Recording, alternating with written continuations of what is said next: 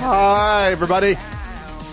Hello. Welcome to the Completely Unnecessary Podcast for Tuesday, December 1st, 2020. That's Ian Ferguson. That's me. My partner. I'm Pat Contry, one of your party hosts for this podcast. On this show today, we'll be talking about Super Nintendo World set to open with an update on it. Emulation on the new Xbox Series S/X. Ian, what's going on with the Polymega? Zelda CDI in the news and other goodness. Ian, how was your weekend? How was your Thanksgiving? Thanksgiving was good. I made a lot of food. The only thing I didn't get on the table that I wanted to make was biscuits, and that's because I don't have a big enough oven to get everything done that I want to get done. If I ever get a house, I'm going to have a very big kitchen. Why don't you come over and cook? You can use my kitchen. Big kitchen. That's what I want. My Mikasa Sukasa. I want my kitchen. I want to be able to live in my kitchen. When I'm not cooking in my kitchen, I want to be able to pop down a beach chair and enjoy the ambiance of my kitchen. All the warmth and the smells and just seep in it. No place I'd rather be. What kind of sides did you have? I did sweet potatoes. Oh, nice. I did 3 cheese mac and cheese. Oh, okay.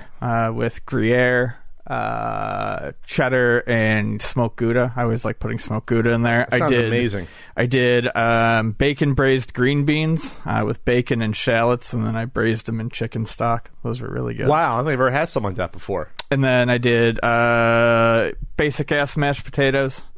Basic-ass mashed potatoes. Basic-ass mashed potatoes, and I did apple crisp. That sounds amazing, Ian. Thank you. What did you do? I went to Frank's. It was a small thing, but real quick. I think you mentioned last week you were going to bring me some of the sides. I was going to, but they all ended up going to, and I don't want any shit for this. They all ended up going to the assisted living home that Bonnie's uncle works at. Okay, then I can't complain too much. No, we really had nothing left over. We did pretty well. I thought I was cooking a lot, but it all basically got used up. And then thanks for ruining the joke premise. Now I feel bad. That's all right. And then, that's all right. And then I ended up using the carcass to make turkey stock last night for soup. How do you make stock? You just take the bones and all the skin and all that shit, and you can do it in a slow cooker. You can do it in a big stock pot on a stove. I use the pressure cooker, and you just load up the pressure cooker with the carcass, and you pack in all of your vegetable scraps. Scraps? Yeah, no, I mean, when you're making stock, when you're cooking in the kitchen, if you get into making stock, you save everything. The tops from onions, the seeds from you throw it in green peppers. It doesn't matter what it is, just throw it in there, cover it with water, add some herbs, and you pressure cook it for 2 hours, and you get a super rich broth. Oh, then you can save it and use it for the future. Yep. The future. I freeze it in Gatorade bottles. Oh, okay. Yeah. So I went to Frank's. It was just me and him, playing it safe.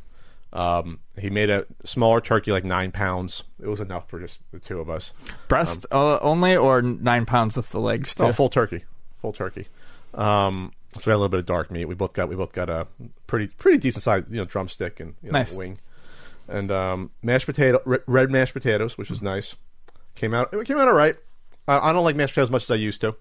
And then salad. I made a salad, and then stuffing. It was simple. It was a small one, Sure. But Frank makes a mean sweet potato pie, a really good sweet potato pie. Nice. So that was that, and I bought an apple pie at Sprouts. Sprouts has every type of pie, but they're good. I got the non-sugar added apple pie. You don't need to add sugar to an apple pie. It's already sweet with the stuff in there. But I got an apple pie. I almost bought the pecan, but I was like, pecan, sweet potatoes. That's sort of that same side of the family, so one's good enough. We got the apple. I love pecan pie. I haven't had it in so long. And we watched. They're $5 only the pies at Sprouts. I don't know how they make money on them. For a full pie. Seems like a loss leader to me. They had berry, blueberry, peach, apple, pumpkin, and pecan. They had 9 pies They had everything. I'm looking at this like, how are they making money on this? I mean, I'm sure they are, but they got to bake all that shit like fresh. That's not. Anyway, sorry, I'm fucking starving.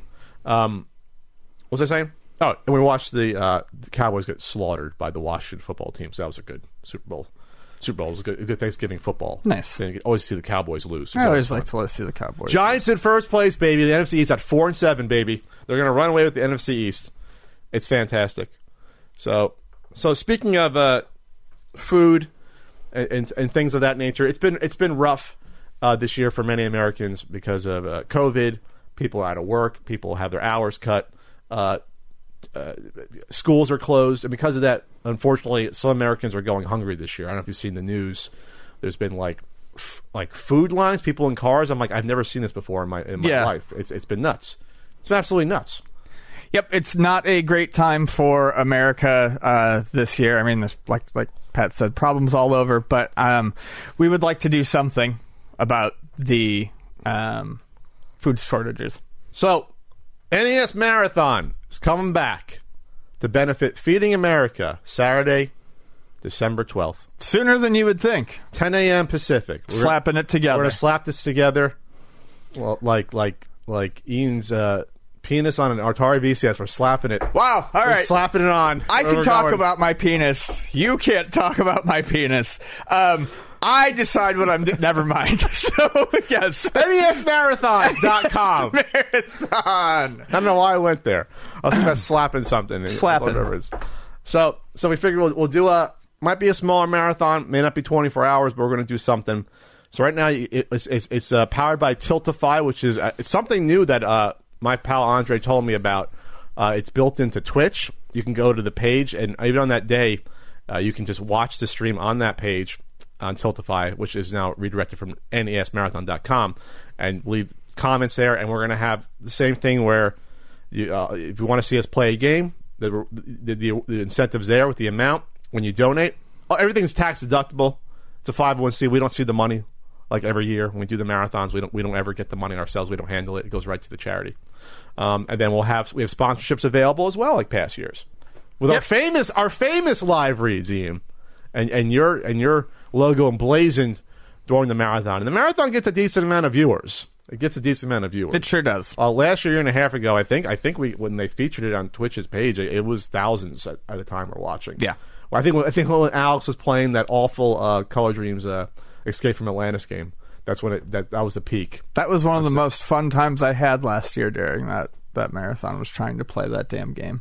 Escape from Atlantis? Mm-hmm. Did we actually escape from Atlantis? I think we almost got there. Got very, very close. We got to the bridge, I think. We figured out how to get through many, many scenes of pain, but we did not finish it. Yeah, so it'll be likely just Ian and me, like old school NES Marathon, hanging out with COVID. It's kind of harder for people to travel and putting people at risk. It's like, frankly, we don't need to wear down our immune systems that much.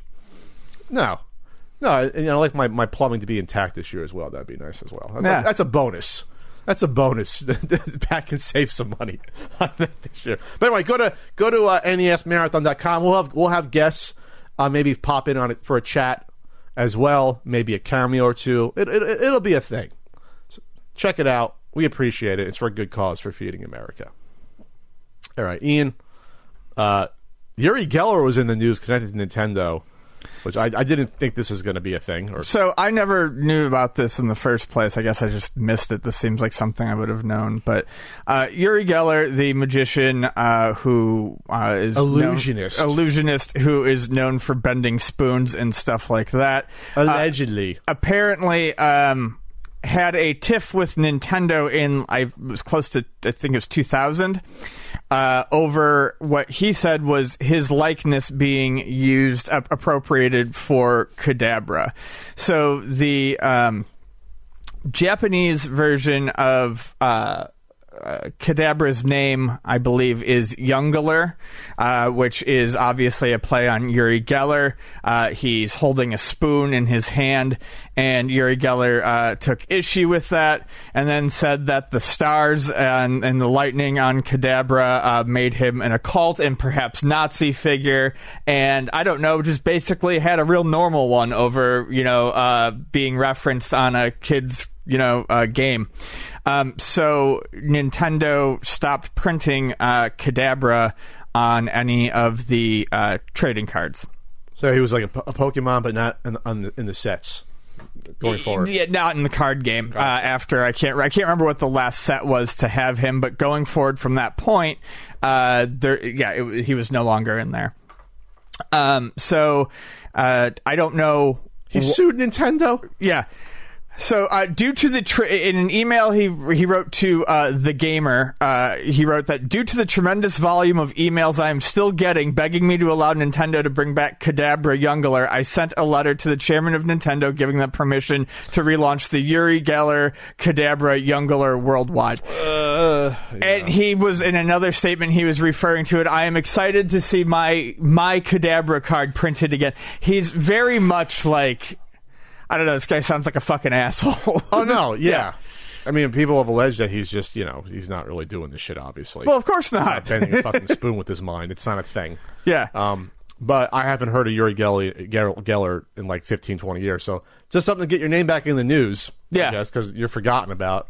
You're not on Johnny Carson anymore trying to pull this bullshit. So, why not just do this? And it worked. Here we are talking about Uri Geller in a not particularly fantastic light, and people will forget about you again soon. If I was Nintendo, I would have just said, okay, we're going to change the name, and we can have a Pokemon with a fucking spoon. You don't own that. Right. Come after us if you want. We'll just fucking crush you in court. Nintendo was probably just like, we're not going to deal with this lunatic. I guess it's not worth it. It's like one character out of whatever fucking 200 Pokemon they have or whatever. It's like, who cares? We're gonna just deal with it. So, is he still doing this shit? Is he still touring Uri Geller? You really think there's only 200 Pokemon?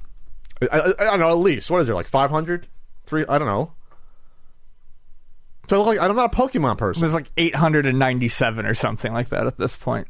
That's enough. I think that's enough. There's a lot of. Does Pokemon. that include the transformations, or is that just the? No, that includes base? Everything. Every version. Oh, so there's less than that then, because each one has what, 3 or 2 forms?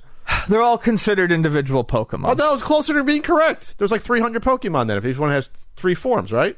I'm right about this. Oh, Pat, you're not going to be right about this. Not in the comments. It's not a different Pokemon if it's a different form. It is a different Pokemon. It's like a Transformer. All right. Optimus Prime isn't both a robot. I mean, he's one Transformer. He's not 2.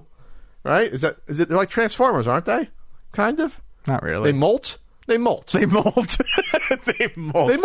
Yes. Okay. All right.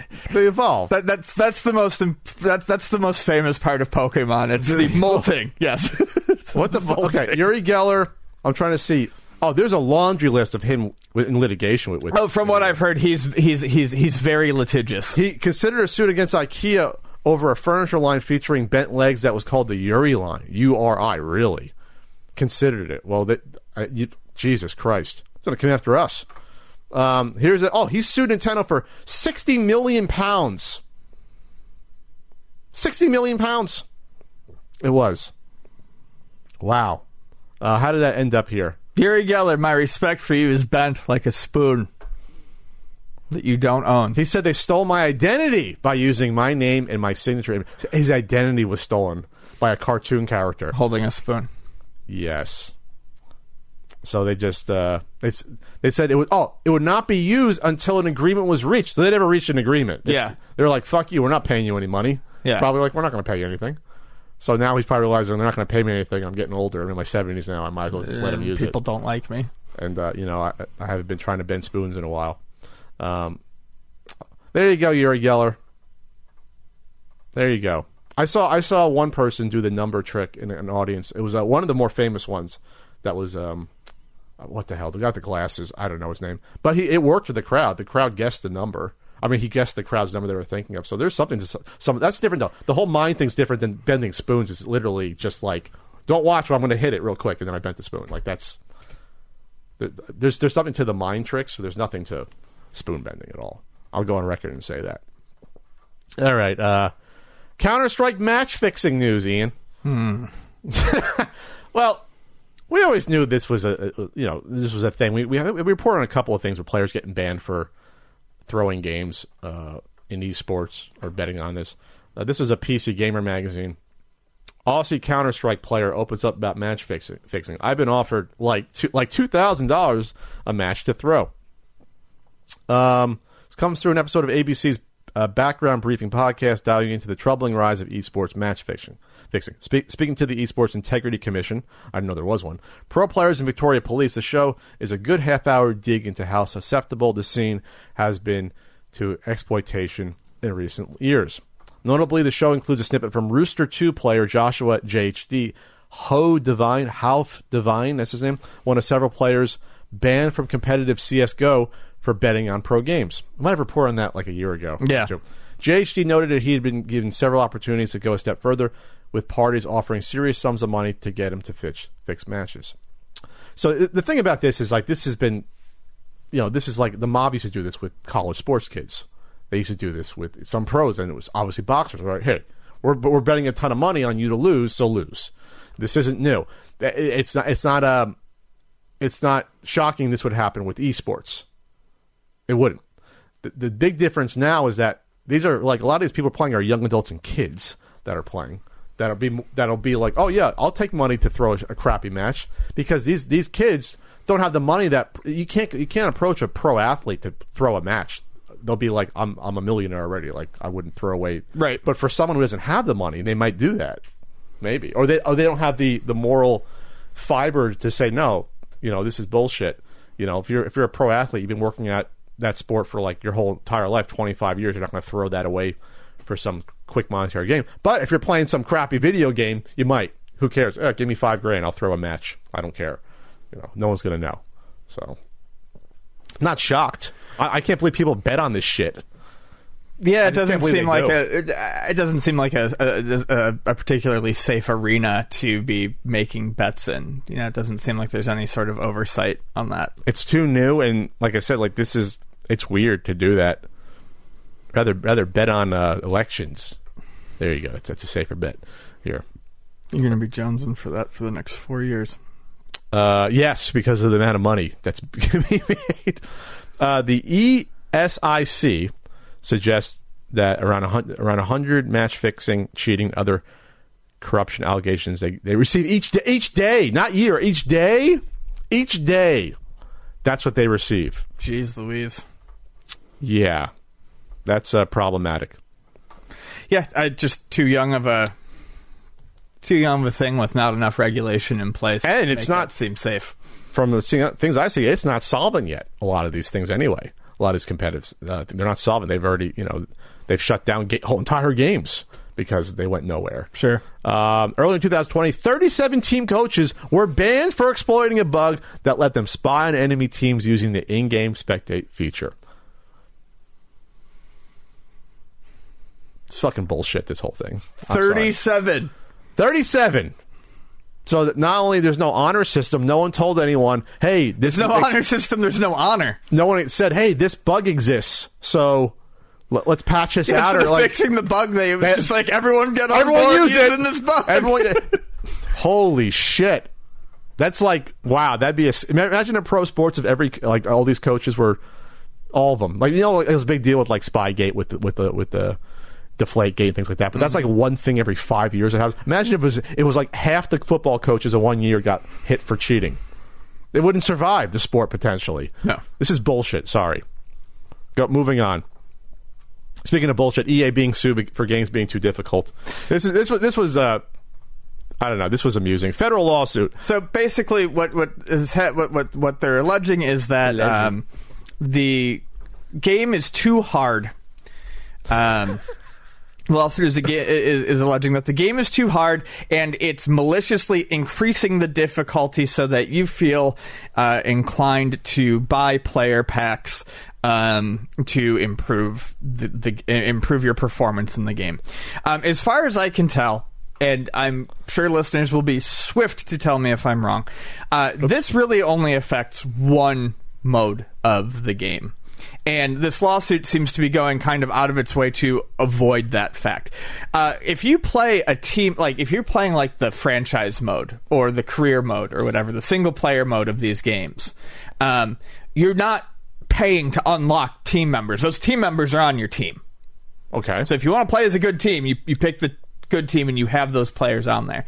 If you're playing online and you want to play as the Kansas City Chiefs, or if you want to play as the Buffalo Bills, you pick that team and those players are there. You don't have to fucking unlock the people on your team to use them. What they're talking about is a game mode that exists specifically to wring money out of you. They're talking about the My Team. I can't remember what it's... Your customized team. Yeah, I can't remember exactly what it's called, and they actually don't mention it in the lawsuit. You're basically building your all-star team to use. Yes, right? And you build it essentially from unlocks. You build it from card packs and things like that. Like you're building your own baseball card collection. Like right. This guy's good. It's a mixture between a fantasy team and a card collecting. They've been doing it forever. They do it for FIFA, where I think it's called Ultimate Team. And it's been a mode forever. The MLB The Show does a similar mode called Diamond Dynasty. Yeah, I mean, I don't know what they.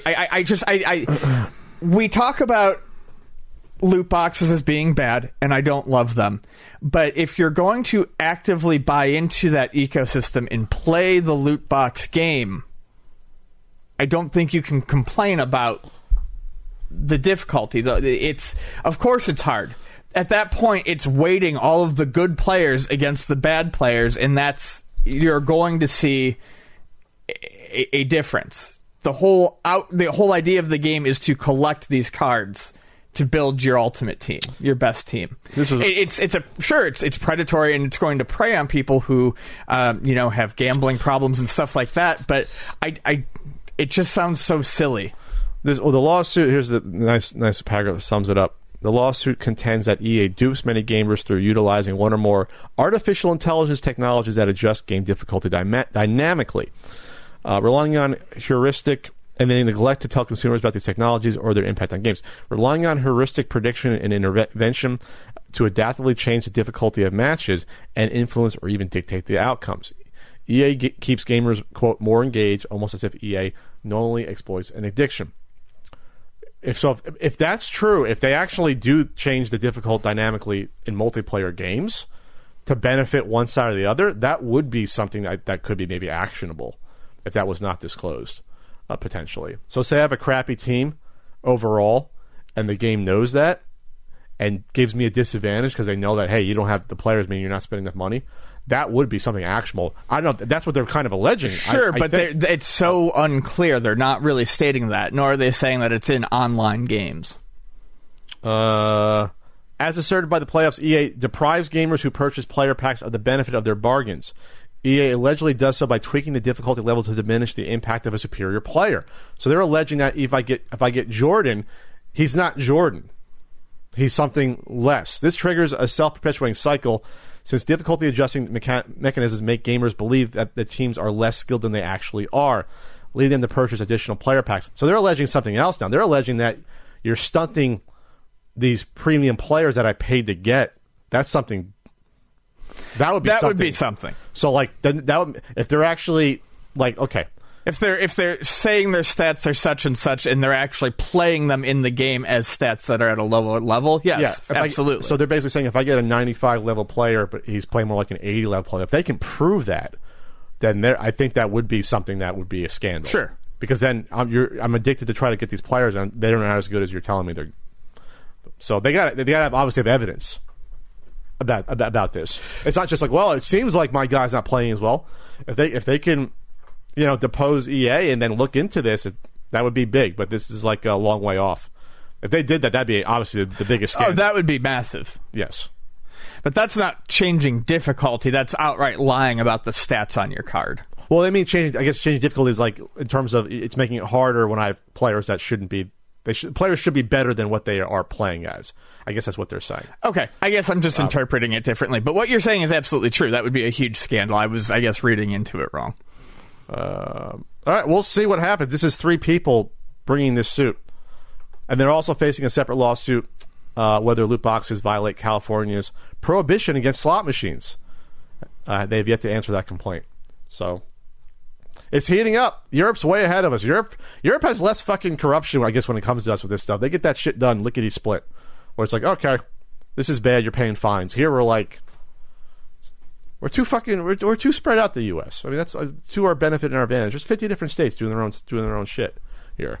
It's tough to get this. But if it's California, it's the biggest state, so the most populous state. So if it happens in California, that's obviously going to hurt. All right. I put down the video game awards announcements just for the games of the years were announced. I don't know why I didn't put a link down. Your game got nominated. Your Underworld game you mentioned a month ago. Hades got nominated. It's fucking incredible. Absolutely worth it. You picked a good one there. Yeah, I saw Matt McMuscle's talking about it as well. Other nominees. Let's see. Last of Us Part 2, Hades, Ghost of Tsushima, the Final Fantasy VII remake. It's weird for a remake to be nominated. I just think it's weird. Doom Eternal and Animal Crossing New Horizons. It's an entirely different game. A remaster, sure. A remake, it's a fucking remake. No, I get it, but it's just weird to me to see that. That's all. So, yeah, I don't know. Games. Modern games. I played Animal Crossing this year. Didn't like it as much as I liked some of the older Animal Crossings, but it's still cute, fun, time waster. I think if this award show was being held in June, Animal Crossing would win. I think some of the excitement for Animal Crossing the steam has kind of blown off, so I think it's less likely. Hades, I would love to see an indie game from Supergiant win. I mean, the game is truly fantastic. It takes the roguelike genre and makes it make sense through its story. Everything happened. It's fantastic. I can't say enough good about it. I didn't play any of the AAA stuff, though. I have no interest in Last of Us 2. I didn't play Last of Us 1. Ghost of Tsushima, probably fun, but cool. Just nothing's grabbing me on it. I got to play these new Dooms. I got to check out these 2 new Doom games. Doom is fucking fantastic. Doom 2016. It's great. And I still need to play Doom Eternal. They look great in terms of the different weapons that they added and the movement and things like that. It's a very, very fast, very kinetic game. The first game, it looks the Doom 2016, the way the mechanics all interact with each other, the shooting from a distance, but finishing, like using the finishing blows, and that helps you regain ammo. It's smarter. It feels like pinball. It feels like pinball. You're constantly moving. You're constantly in motion. Yep, I like that. I need the kinetic shooters back in my life. Damn you, Epic Games. Then obviously Cyberpunk misses out by all the delays, so they probably would have been nominated. They'll be nominated next year, I guess, for that. But it's coming out. They shipped the damn thing, right? That game's finally coming out.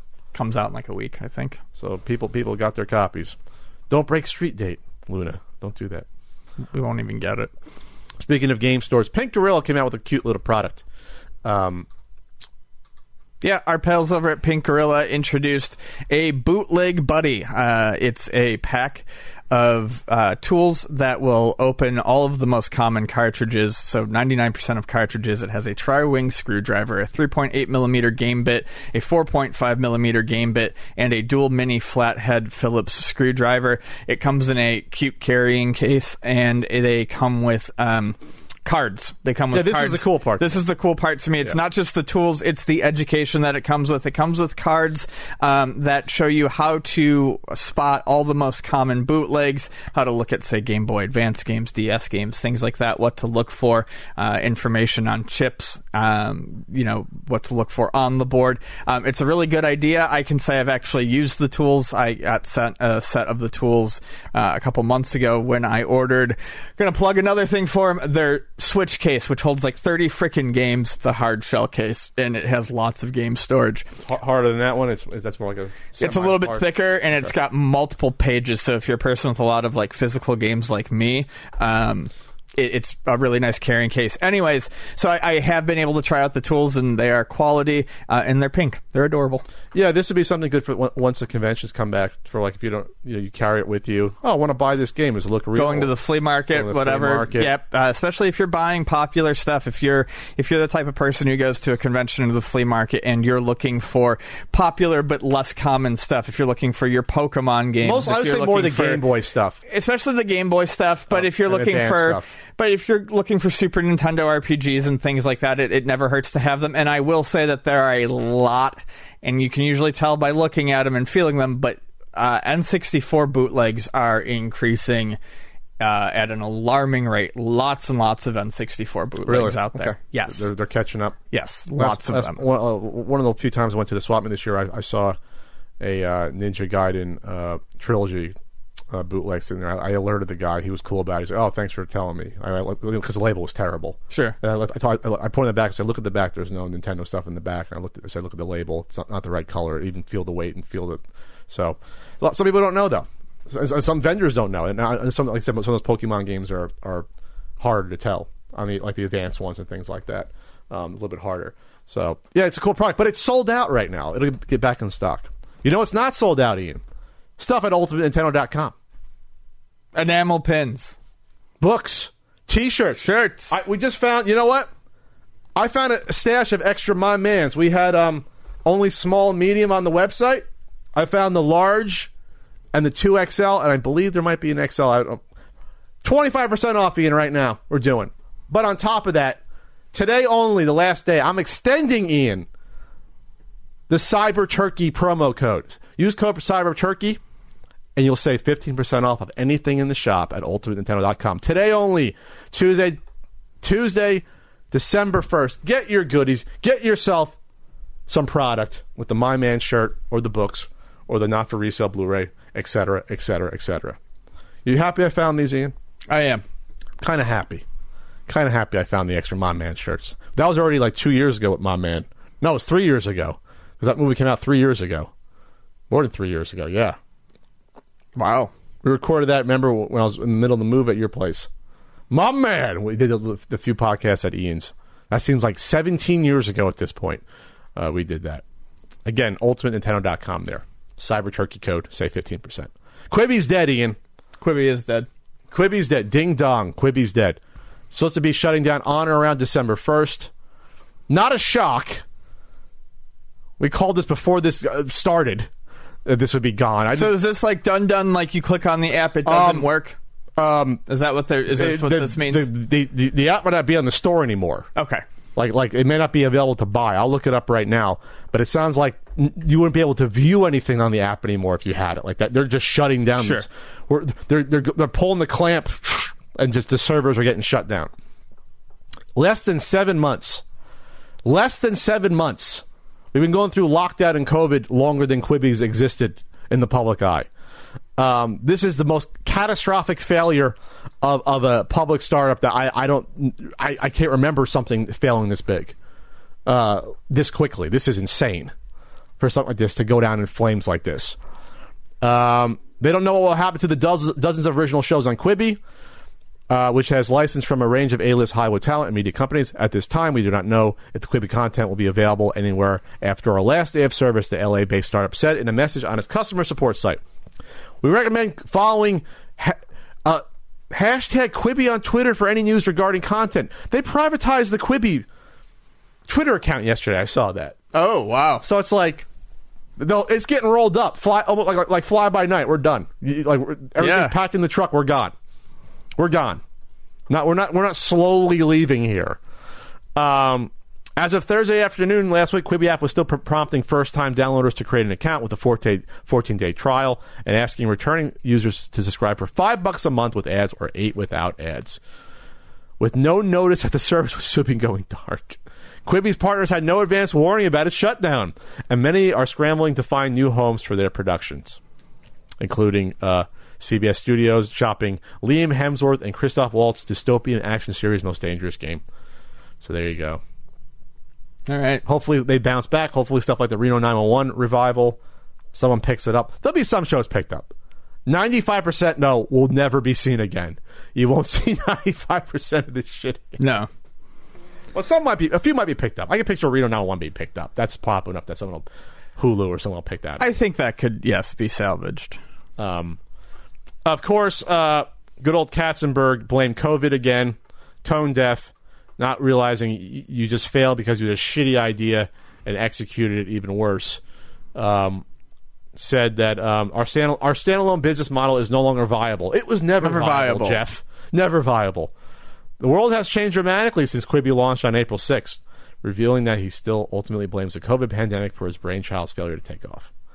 When everything else has taken off, online streaming, video games, everything else, people are clamoring for content. Jeff, it's the service, buddy. Yeah. It's not entertainment COVID. Is the one thing we all want right now. There's no movies to watch in theaters, so we're watching more shit at home. COVID did not destroy it. Your horrible idea and disastrous delivery method destroyed it. It was horrible. COVID probably helped it, and that's it might have hastened it a little bit, but it wasn't good. It's not like that people are going to work. They'd be looking at awful Quibi shows in their fucking cubicles. Yeah. On only their phones. People are not having, in no alternative future are people having water cooler breaks over the hot new Quibi show. Over the girl with the golden arm. That's not happening. Or I don't know if you saw it. I got a couple of tweets directed at me yesterday about it. Apparently there was a Jack Sparrow show that was entirely about 13 Jack Sparrow. It was called Jack Sparrow House. It was about 14 Jack Sparrow impersonators. No, it wasn't. Yes. All living in one house at the same time. And the contest was if you broke character, you got kicked off the show. I think this was made up, Ian. I'm looking at this. I don't believe it is. What this one website said it was made up. Oh, okay. Some evil genius made the internet think there's a Quibi show about Jack Sparrow impersonators. Here's the point. Quibi's content's so bad. I'm might sorry. You believe it. Okay, so it is fake. It is fake. Here I am getting caught, but I there's nothing about it that led me to believe that it wouldn't be true. Because they took any idea. Yes. All right, so sorry. Jack Sparrow House is not true. That was. I mean, I almost want to watch that. That'd be funny as hell. You couldn't break character. That's fucking hysterical. All right, Ian. Game preservation news every week. This is the golden age of game preservation. This is like we're finding this shit locked away, people's closets, shoeboxes, on servers. This is fantastic. Freaking breaking into people's arcades to fix them and dumping the ROM secretly. This is the greatest thing ever. This has been happening the past year or two. So the port of Superman 64 for PS1 was released to the internet. Yes. And right when I said that, the page is down. Page has not been found. Did they take down the page? They may have. This person take down the page? It was available this morning, even still. You could have downloaded the RAR file. Well, DeviantArt seems like a bad place to post, copyrighted stuff. I feel like, they could have gotten a cease and desist on that. So now we can't read about it. So basically, it was this guy, Digital Explorations. I skim read it yesterday, and now it's down already. So you can't access it. This guy was on I guess a forum for this stuff like 10 years ago. He'd won this off. He'd won this off of eBay along with I think like an earlier version of Resident Evil. I think he won for PlayStation, and there was some drama on the forum. People got butthurt, which happens on forums, and so he decided not to release this version of the game that no one had seen. But just because of drama on forums, he kept it locked away and decided to just put it on the internet. I guess in the past few days, it was 3-4 days ago. And now the post is down. Obviously, people grabbed it by now, though. There was a download link to it. And it was, I guess, a cleaned-up version of Superman 64 for the PS1. It was, I guess, I'm guessing a PlayStation version. It looked like a PlayStation game, played closer to how it should play. And have you seen anything on it? Is it back up anywhere? Or I just ran a search. I'm reading something on Engadget, but basically, Frank's post is here saying the write-up on it that was up there is full of weird scene drama involving deleting files because people were mean, and also something about publishing Resident Evil 1.5 fan fiction as a physical book. I understand about half of it. Really nostalgic for early 2000s emulator drama. It's already on the Wikipedia page for it. Cancel PlayStation version. A build of the game dated to June 22nd, 2000 was eventually uploaded to MediaFire on November 28th, 2020 by Richard Evan Mandel, who announced and linked to the bill's release via a journal post on his DeviantArt page. So people already re-downloaded this. There'll be news about this coming out. Yeah. So it's always weird to me about when you hear about this, about, I guess people pressure you to want to release something and you feel like, oh, how dare you pressure me. You get on your fucking high horse because you and we still see this to an extent today, you get on your high horse because you bought intellectual property that you actually don't own the copyright to. Again, you don't own the copyright to this stuff, but you own the physical form of it. In case you do legally own that in some form or another, and people, I guess you want people to bow to you to release this stuff, and this is one of the cases we saw of it. But you did the right thing and released it. Finally, found it on a hard drive. Still, I guess I don't know where the original disc was. I see that in the article when I had a chance to see it. But maybe it would have been playable since the N64 one was not. Maybe they cleaned it up and maybe it was playable for that. So we wanted to take a moment to mention Arcade Dreams. It's a definitive arcade documentary series. It's up on Kickstarter right now. 3 days left. You have until Friday the 4th. 3 days to go, 695 backers. They're at $82,891 pledged of the $95,000 goal. And it looks to be a good project, something I'm interested in, covering the history of arcades, but not just modern history, the entire history of coin-operated amusements and games.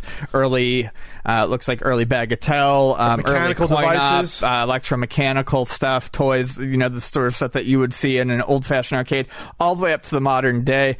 It's, I believe, a 3-hour documentary is what they are saying. Three 60-minute episodes, but they're stretch goals. I think if you back, there'll be like little mini things, and I think the more money they get, they'll probably be able to do more post-production and shoot more, because they're not done shooting. They've shot a decent amount from what it looks like, but with COVID, kind of hard to shoot documentaries right now. So that's the issue. Probably won't be able to shoot anything until, I guess, in like the summer of next year.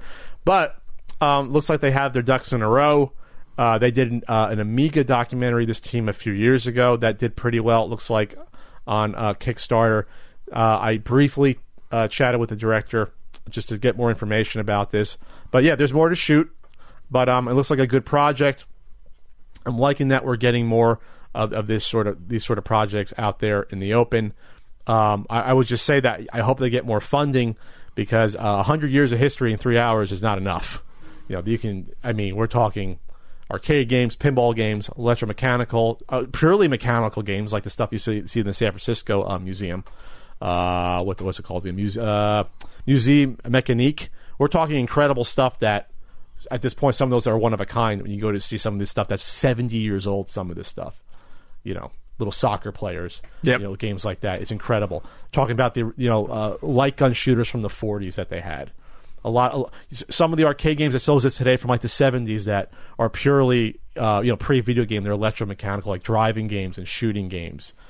Go watch when you see the movie Jaws. There's a little arcade scene real quickly.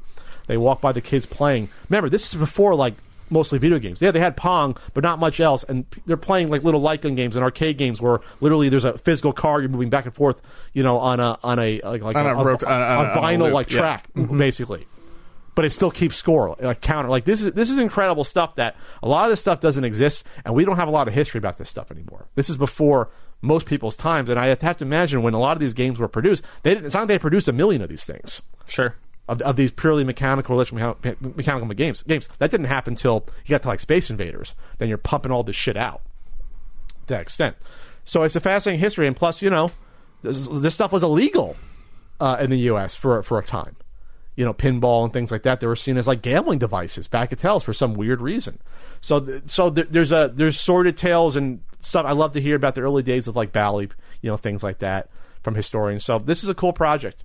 I recommend checking it out on Kickstarter. Arcade Dreams, the definitive arcade documentary series. If you're an athlete, the greatest motivator of all is the fear of letting your teammates down. After all, a team is only as good as its weakest link. So you owe it to those wearing the same jersey as you to be your best every time you step on the field. That's why there's no vape in team. When you vape, you can expose your lungs to toxic chemicals that can damage your lungs. If you're a step behind, the team's a step behind. Brought to you by The Real Cost and the FDA. All right, Ian. Patrick. we have an amusement park that's set to open in just a few months. Seems like a weird time to open an amusement park. In Japan. But yes, Super Nintendo World is opening inside Universal Studios Japan on February 4th, 2021, and we're starting to get better looks at what it's going to be like on the inside. So the main attraction is going to be Mario Kart Koopa's Challenge. That's sort of the anchor ride for that area. It's going to be a Mario Kart roller coaster, but there's going to be AR goggles involved. So you'll be able to see shells and throw shells at your... while you're on the coaster. While you're on the coaster. Do stuff. It's not free moving. It's not like go-karts or anything like that. It is an on-track roller coaster, but they're augmenting it with all sorts of that, AR stuff to make it look like a round of Mario Kart when you play. Koopa's Challenge is called.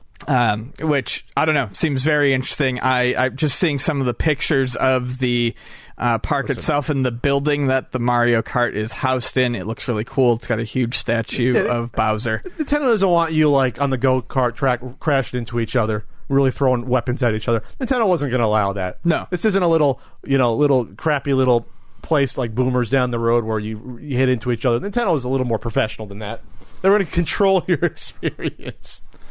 And then there is Yoshi's Adventure, which is looks like, any sort of like dark ride that you would find at Disneyland or a place like that. Your carts look like Yoshi, and it takes you around on an adventure with Captain Toad to find 3 mysterious eggs. Oh, that's adorable. I don't know if this one also uses AR or not. I would not be surprised if it does. In the promo pic, the people are just in the ride. They're basically riding Yoshi. Like, it looks like a parent and a kid.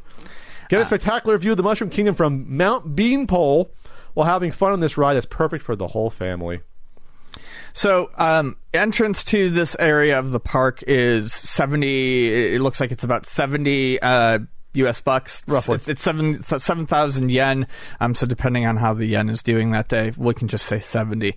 There is an additional purchase price you can pay. You can pay an additional 3,000 yen to get the power-up band. And the power-up band is a wrist you wear that keeps track of things like collecting coins throughout the park, and doesn't seem like it's necessary. I mean, maybe if you go there a lot, you wouldn't need it after, the first time.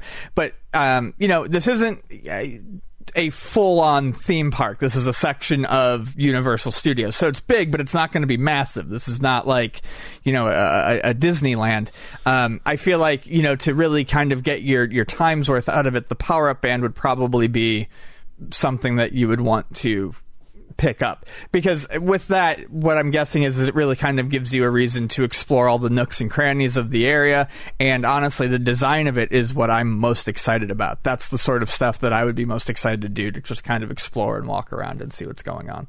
So they announced these 2 rides. Is there more than these 2? Is everything else just like shops and little things you walk around? Pretty much just shops and little things. I think they'll probably be, they can open another ride later, but this is technically how this sort of stuff usually goes. It's like when Disneyland opens up, when they opened up their Star Wars Galaxy's Edge. These are not, and I feel like some people who haven't been following this maybe got the wrong idea. This is not a Nintendo theme park with one main front gate that you go in and it's all Nintendo. It's a section of Universal Studios. So if you've ever been to a Universal Studios and seen how they theme out areas, this is going to be similar to that. So there's a couple of rides, lots of shops, lots of facades and things like that. Sure. And then maybe they expand in the future. Who knows? Right. Then they absolutely can.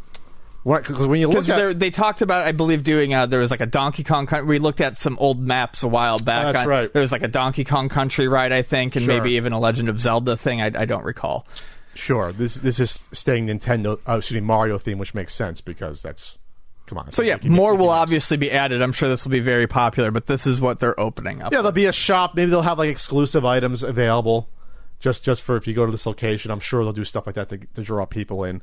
Little plushes and things like that to buy. Maybe they'll have a little Nintendo snacks. I like Nintendo themed snacks.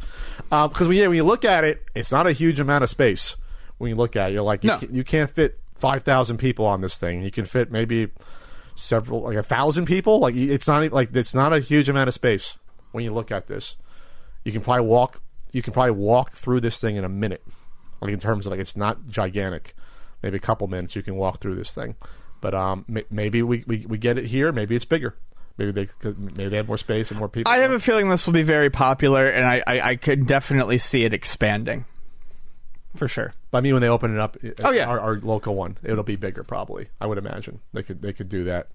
I've been to the Universal here one time, I believe. I was at it one time. Was I ever at this one when I visited here in 2008 when I met Ian?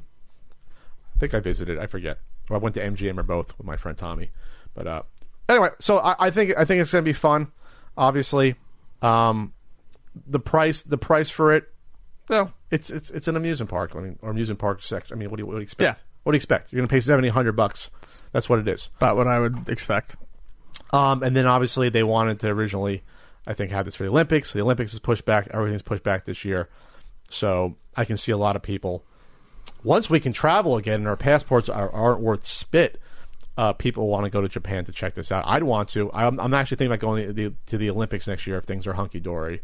I figure I wanted to go to Japan this year. The Olympics are in Japan. They pushed them back. Well, it could be cool. And then maybe I could check this out too. But it'll be a madhouse, I think, the first year trying to get into this. Absolutely. Thing. I'm guessing they're going to have to limit the people that are on this thing. They are. It even says at the bottom of actually the main website that you need to get a timed entry ticket. So basically, they're doing it like. And apparently Galaxy's Edge didn't really need it, but they're doing it like Galaxy's Edge they did at Disney. You have to basically reserve yourself a time band to get in. Well, I mean, the good news is that when you look at it, you can probably go on both the rides and look at everything in a couple hours at most. There's a little toadstool house sitting there that you probably can walk in and get some crap. There's not. I mean, it's not. The footprint's not huge. They said it's multi-level, so I'm sure there's lots of up and down you can do walking, to see stuff. There's definitely I would assume a few hours worth of entertainment in there. But yeah, you could absolutely do it all in one day. Absolutely. All right, you gonna check it out, Ian? You gonna go to Japan with me? Japan? Probably not with you, but I do plan on going at some point. So all right, I'll find someone to go with me in Japan. You don't want to do the CU podcast Japanese tour? we can take it all around there. No, take the world by storm. The holidays are here. Ian, have you made your wish list yet? Have you done that? Our sponsor today has the #1 wish for gift of the year, Manscaped, the best in men's below and above the belt grooming. Manscaped is here to ensure you're taking care of your manhood and your nose hairs with their new Performance Package. You are in luck because the Manscaped Performance Package is the ultimate men's hygiene bundle and makes for the perfect gift. Included in the package is the Weed Whacker ear and nose hair trimmer, which is waterproof and uses a 9,000 RPM motor-powered 360-degree rotary dual-blade system. That's some tech to get up in there. Wow. Yeah. That is a mouthful. The bundle includes the Lawnmower 3.0 trimmer as well, the best trimmer on the market for your balls, butt, and body, the 3Bs. Let's not forget their famous liquid formulations, the Crop Preserver Ball Deodorant and Crop Reviver Ball Toner, to maximize your hygiene routine. Get the Performance Package now to receive those 2 free gifts, the Manscaped Boxers and the Shed Travel Bags. Nice bag to throw it all in there. All right, now, here's the special offer. You get 20% off and free shipping with code CU Podcast at Manscaped.com. That's 20% off with free shipping at Manscaped.com using code CU Podcast. What are you waiting for? Holidays are here. You can gift to other people, to yourself. You can gift. Go whack your weeds. Make Santa proud. All right, Ian. Yeah. The Xbox Series X and S are out right now. They're out. You can buy them if you can get past the freaking scalping bots and organizations that are flaunting the fact that they're buying thousands of these things with scalping bots. And you can play the games that the kids like. But you can also, this is news, you can turn your Xbox Series X or S into an emulation machine via the console's developer mode. This could be an interesting development, speaking of developer, that's been unleashed here. So as it says here in this Ars Technica article, the installation vector here comes not through an unforeseen security hole, but through Microsoft's policy of allowing any retail Xbox One console to become a full-fledged dev kit. They promise that functionality in 2013. There were signs that Microsoft was thinking of abandoning those plans. In 2014, though, they officially opened up the Xbox One, allowing registered Universal Windows Platform UWP developers to load and test content directly onto a stock retail console. As is confirmed, so that and Libretto, which decided in late 2018 that it would commit to creating an Xbox One compatible Universal Windows Platform build of its popular emulator package, that's RetroArch. This version launched in alpha in 2019 and has been updated sporadically since. They have confirmed that the new build works on the Xbox Series X as well, allowing your new console to pretend to be anything from an Atari 2600 to a Wii with a whole lot of consoles in between. So basically, you pay a one-time $19 fee with register. You register your Xbox account to be a developer account through Windows Dev Center portal. $19. That's it. One-time fee. And now that opens up the Dev Mode activation app in the store. System will guide you through a few steps to link the console. So you link the console to your dev account, making that console basically a dev console. You may have to download some updates, blah, blah, blah. And after that point, you load on RetroArch and you're good to go. Yeah. They've been planning this, obviously. This is I don't say it's incredible, but when you look at everything, people are trying to make all these emulation machines right now, and Atari VCS costs $300 to $400 for the freaking Atari VCS. You have that. When you have something that only costs, if you want, you get $300 for the Series S. That's fair. Super powerful. That can emulate probably anything you want to throw on it. That's a tempting little ditty. I think it is because one last caveat is Xbox console in development mode won't run any retail Xbox games either on disc or download, but you can switch back and forth between the two modes. It simply has to reboot. So it's not like it's not like this is plug and play, but neither are a lot of emulation consoles or emulation boxes. No. You're going to have to do tinkering with something like an Atari VCS to get it to do that. Its own mode, yeah. Why not do it with this cheaper? Why not do it with a more powerful console that can play Xbox games on top? Sure. So yeah, I mean it's neat to see this as possible. Yeah, it just harkens back to we've come from people getting the original Xbox and modding it to be its own emulation machine, and now it's like I'm sure Xbox, even if they know about this, Microsoft they don't care. It's like, well, whatever, do whatever you want. You bought our freaking hardware, you're probably going to buy it. I can't imagine someone buying this just to do the emulation, but it wouldn't be the worst choice to do it based upon how powerful this is. Sure, you know what I mean? Like if they emulate. If they manage to have maybe a Solid in the future, I don't know. I'm just throwing it out there. A fucking PS4 emulator. Throw it on your Xbox S. That's not going to happen. I'm just saying though. I'm just thinking about if it's powerful enough to run probably anything you throw at it. It's the most powerful emulation device you can probably get is this Xbox. You're never going to see PS4 emulation on there. Why? Because they couldn't do PS4 emulation at some point. Because it's not strong enough. The amount you need to have exponentially more power to run something like that. You are not going to see PS4 emulation on an Xbox One S. Okay, maybe an Xbox Series S. Maybe a 3 you can get on there, or not even on the X. You don't think? It would depend. To run an emulator like that, it would be tough. I think it would choke the system. It would choke the system too much. But we'll see. But the point is that this is the most powerful emulation device you can get. Modern Vintage Gamer says they put the $299 Series S through its emulation paces. They found some of the very best emulation that they've seen on a console. Yeah, how can you not? It's powerful. This becomes more and more tempting to me. This $300 Series S. The more I see it, I'm more like, this could be something. $300 versus $5 that's a jump for a lot of people that they can justify that price here. So maybe this will be this will pick up for the scene because they don't even have a working PlayStation 2 core on RetroArch yet. Oh, they don't? No.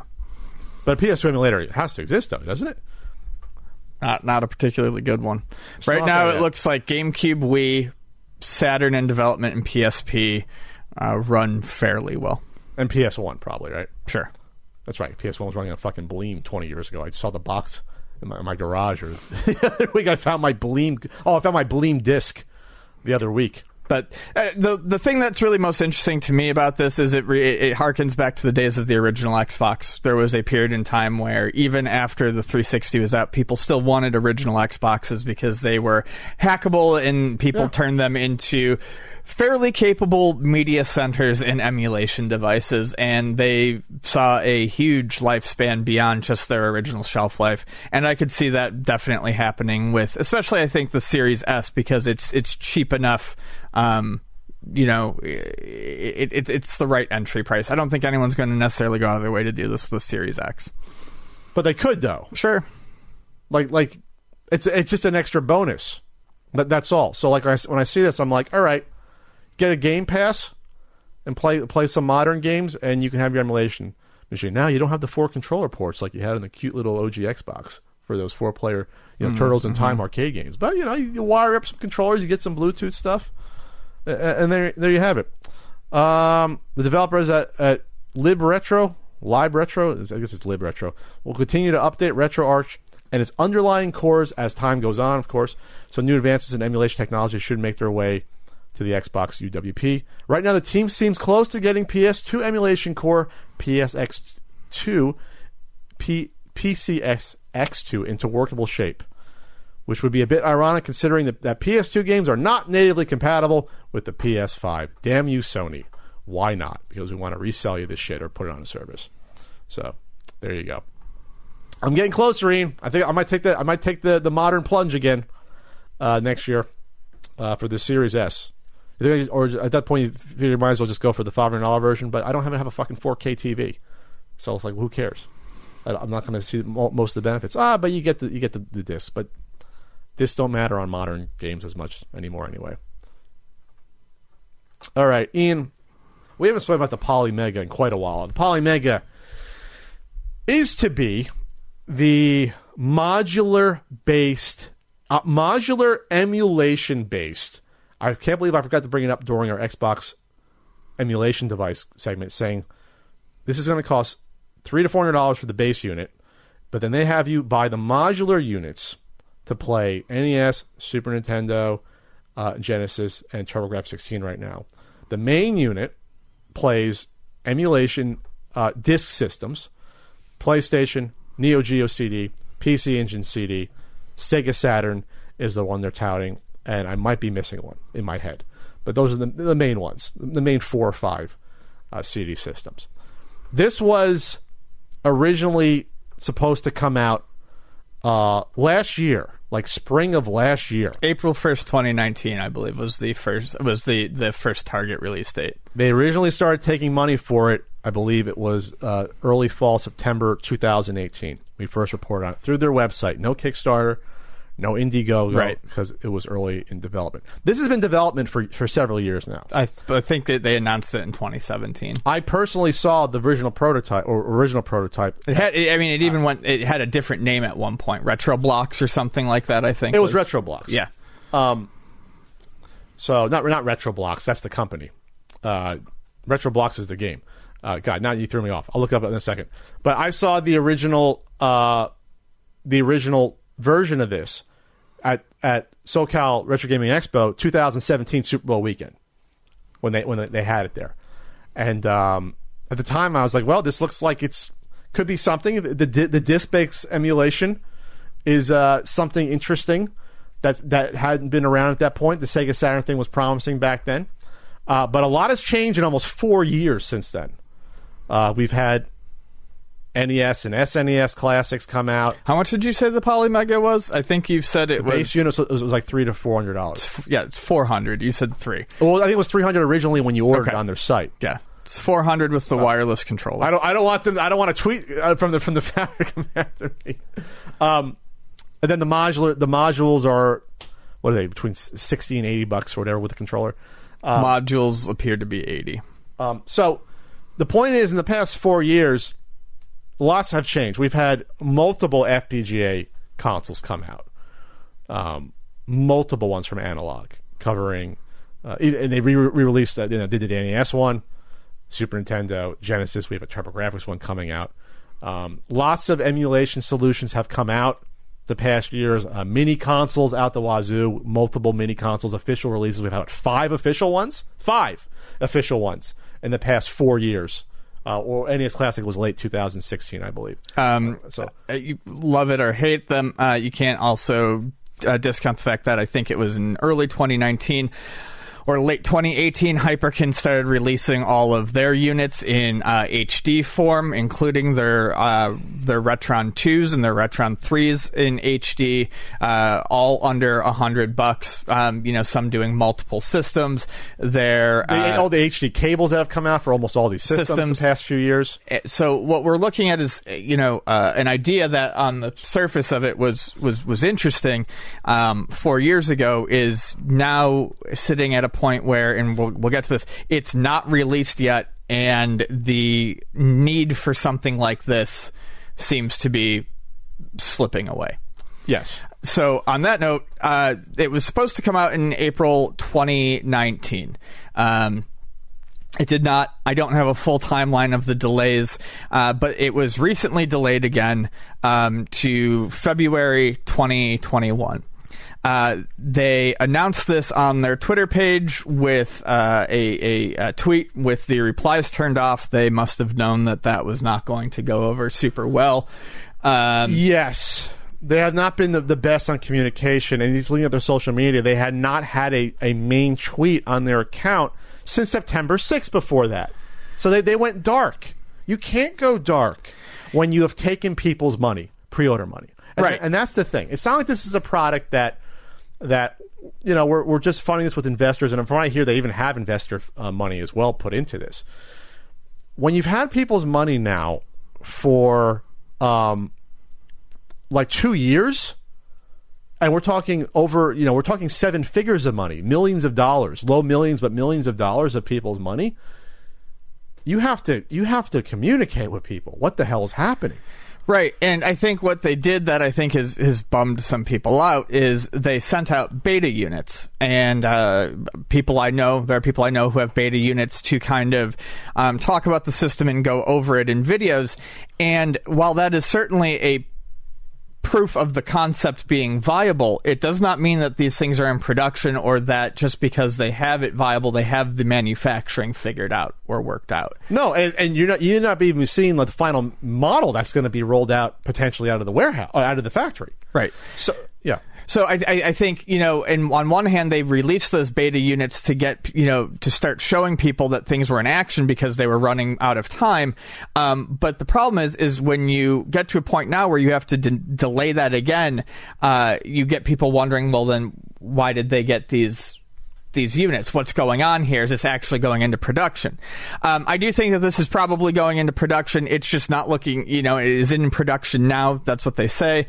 It just doesn't look good. The last time they delayed it, they said, long story short, I'm cutting ahead. This was 7th of July. This was July 7th of this year. This was the message they sent out. Last month, we were informed of the untimely closure of an important partner in the overseas supply chain. Factory was responsible for producing several PCBs used on this product and shipping it to the final production factory for assembly, skipping over a bunch of stuff. The impact is that the official worldwide launch of Polymega has changed to November 15th or earlier in capitals, bolds, and underlined for both the base unit and the 4 launch models. And they went silent until this past week. And I think that's what really pissed people off. So in July, they say November 15th or earlier. Nothing for months saying, we're not going to hit that date. This is the thing we bring up when it comes to these upstart manufacturers. Again, it's all about managing expectations. That's what half of this stuff is when you do pre-orders. You have to know, if you are competent, when your product will be likely to ship. You have to, if you're running a business. There's too many moving parts to not know that this is not going to come out. Whether it's this or the frickin' Amico, you have to know, if you're running a company, months and months and months, several months in advance, we're not going to hit the date. There is no advantage at all to keeping that information private unless you think it's going to look bad if I tell people this is delayed again. Right. You have people's money. It is ethical to let them know this is not going to come out when we said it will. Don't keep that information to yourself. There's no reason to. You're just going to piss people off more. Yeah. If you're afraid that, well, they're going to be mad. They're going to be even more mad if you hold that information until when the product's supposed to come out or be in production. Again, when you produce this stuff in a factory in China and have it be landed in the U.S. to ship, this has to be in production months in advance, this stuff. It takes weeks, if not a month, depending upon your how many you're pumping out, to get it through the factory, do the quality control. We got to put them on a freighter, get them literally on a freighter from China to the U.S., get them through customs, get them to where now we can ship them from a location. This is months and months that has to be put into the scheduling it. So it's nuts to not just tell people this isn't going to happen. And to do it this way, it's going to make people angry. I mean, this article that I'm reading on Nintendo Life, and there's someone who has a beta unit. This article on Nintendo Life announcing this most recent delay is from Friday, November 13th. So 2 days before people were supposed to have. Yeah, I don't know how we didn't talk about this earlier. No, we weren't alerted about this. I had no idea that was supposed to be November 15th and it wasn't hit. So I'm not going to get on too much on the access media or influencers, but when you pump up these products that you got an early version of that hasn't shipped yet or been manufactured, you're doing a disservice to your audience potentially, who may now be in for a pre-order of one, who may not get it not only when they expect it. There's that weird possibility in some of these cases they may not get anything at all. So when it's an upstart company that has not shipped anything yet, a product that's been in development for years, whether it's this or another item, you got to be very, very careful handling this stuff. Very careful. Yeah. That's it. Because we've seen this on other crappier devices like that fucking Retro Engine Sigma. We've seen it on that fly-by-night fucking Dreamcade shit where, you can send out units to YouTubers who will talk them up. That doesn't mean the end product's going to be good. It doesn't mean the product's going to be supported after a while. It doesn't mean the company is going to even get you the product potentially. It's the difference between that and a company like Nintendo sending you something that you're 100% guaranteed is going to come out. Like, it's guaranteed. Nintendo sends out to influencers. It's fucking made already. Like, if they send you Mario Maker on the Wii U, that's coming out. It's coming out. These are startups. There's no guarantee that these startups are going to be profitable or they're going to even come up with a product until it's in your hand. Right. And, I feel like we've had some people be like, oh, well, you're kinder to analog or you're enthusiastic about the Playdate. I have plenty of problems with analog, but analog has shipped multiple finished products. They've never not shipped a console that they said they're going to ship. Playdate has, is their own company, but they've utilized design from Teenage Engineering, a company with multiple shipped products Track that record. I have held. Yes. There are more people involved in this. It's not literally a company doing their first ever thing. Sure. So that's again something to watch out for. So they're claiming that this is in manufacturing now. It has to be to come out in February. It would have to be. And that's the one thing that's got me. Hopefully, I mean, I have no dog in this race because I have not ordered one. And I'm not looking. That's a different conversation. But look, if you like it and it's going to do what you want it to do, great. But that's the one reason I think that this is actually going to come out in February. They're stating it now. I feel like it would take massive cojones to say that it's in production and coming out in February if it's not. I mean, that will end them. But hey, things happen in production. Things sometimes don't go smoothly. They have to go back to the drawing board on a piece or two. Like, sure. So hopefully they're past that part of it where we figure out, this is off by this amount, micrometer. Let's redo this part. I mean, I feel like for people who are excited about this, to give them, at least some breath of relief. I feel like they're probably past that point. If there are beta units out and they're fully assembled beta units and they look like it, they're not in, cardboard boxes. They don't have wires weird sticking colors. out all out. Right. They look like a finished product. I think it's reasonable to assume that they are beyond that. Knocking on. Didn't say guaranteed, said reasonable to assume. I mean, I don't want this to fail because there's tons of money that people have given to this product. Like, that's where it's like, I don't want it to fail. No, I want people to get what they put their money in for, and that's it. Once they get it, if the company goes out of business, well, that's fine. People got their product. Like, then I don't care at that point. Obviously, it's bad for the investors and the team that's worked at this point probably, 5 years probably on this at this point, probably close to 5 years to get this out. But I think like Ian and I have bloviated about this. I think the world has passed them by with this product. I think even 2 years ago they could have got away with putting this out. Now, with how things have leaps and bounds and all these new products, there's just too many things. There's just too many options. The core unit I can see still being appealing to people who are fine with emulation over FPGA or original hardware, but don't want to take the time to do what the Polymega is doing on, say, a laptop or something that they're hooking up to a TV. Sure. Then there's the price. $400 is a bit much for me at that point. I feel like I would probably just figure out how to do the emulation on my own. But like I said, I really am not trying to sound too hard on it. Oh, it was called the Retro Blocks. I thought it was called something else. I told you. All right, well, I thought it didn't sound right in my head for some reason. That's why they changed it. It didn't sound right to anyone. You were thinking of Roblox. That's what I mean. I was confused to it. It sounds too close to that. But again, this not that I playing CEO. If I was this company, though, what would I have done, Ian? Not even worried about the modules and just put out the disk-based unit, since that's what most people really want this for anyway. And focus on that. They want the Sega Saturn. That's the one thing people are excited about. Sega Saturn, PS1, that's what people want the solution for is that. Since that was not an existing product. Right. All the other modules, there's 85 ways to play pre-existing forms of that, even in HD version with the real media, but not the disc-based stuff. That was the key to me.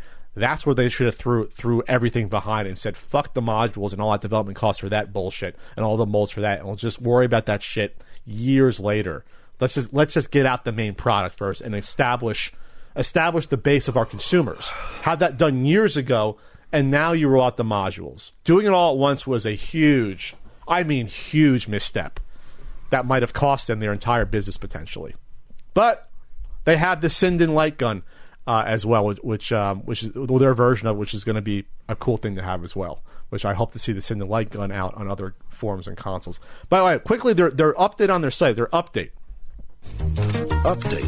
They redid their site. And they this is what the weirdest thing about their communication is. They found it upon themselves to do myth busting.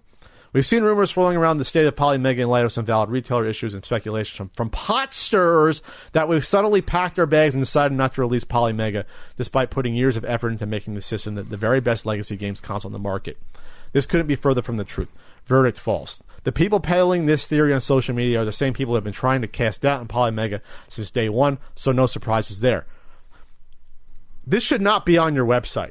Companies really need to get over this whole we're standing against the haters shit. Like, this is not professional. It makes you look weak-minded. It makes you look like you're wasting your time even responding to this stuff.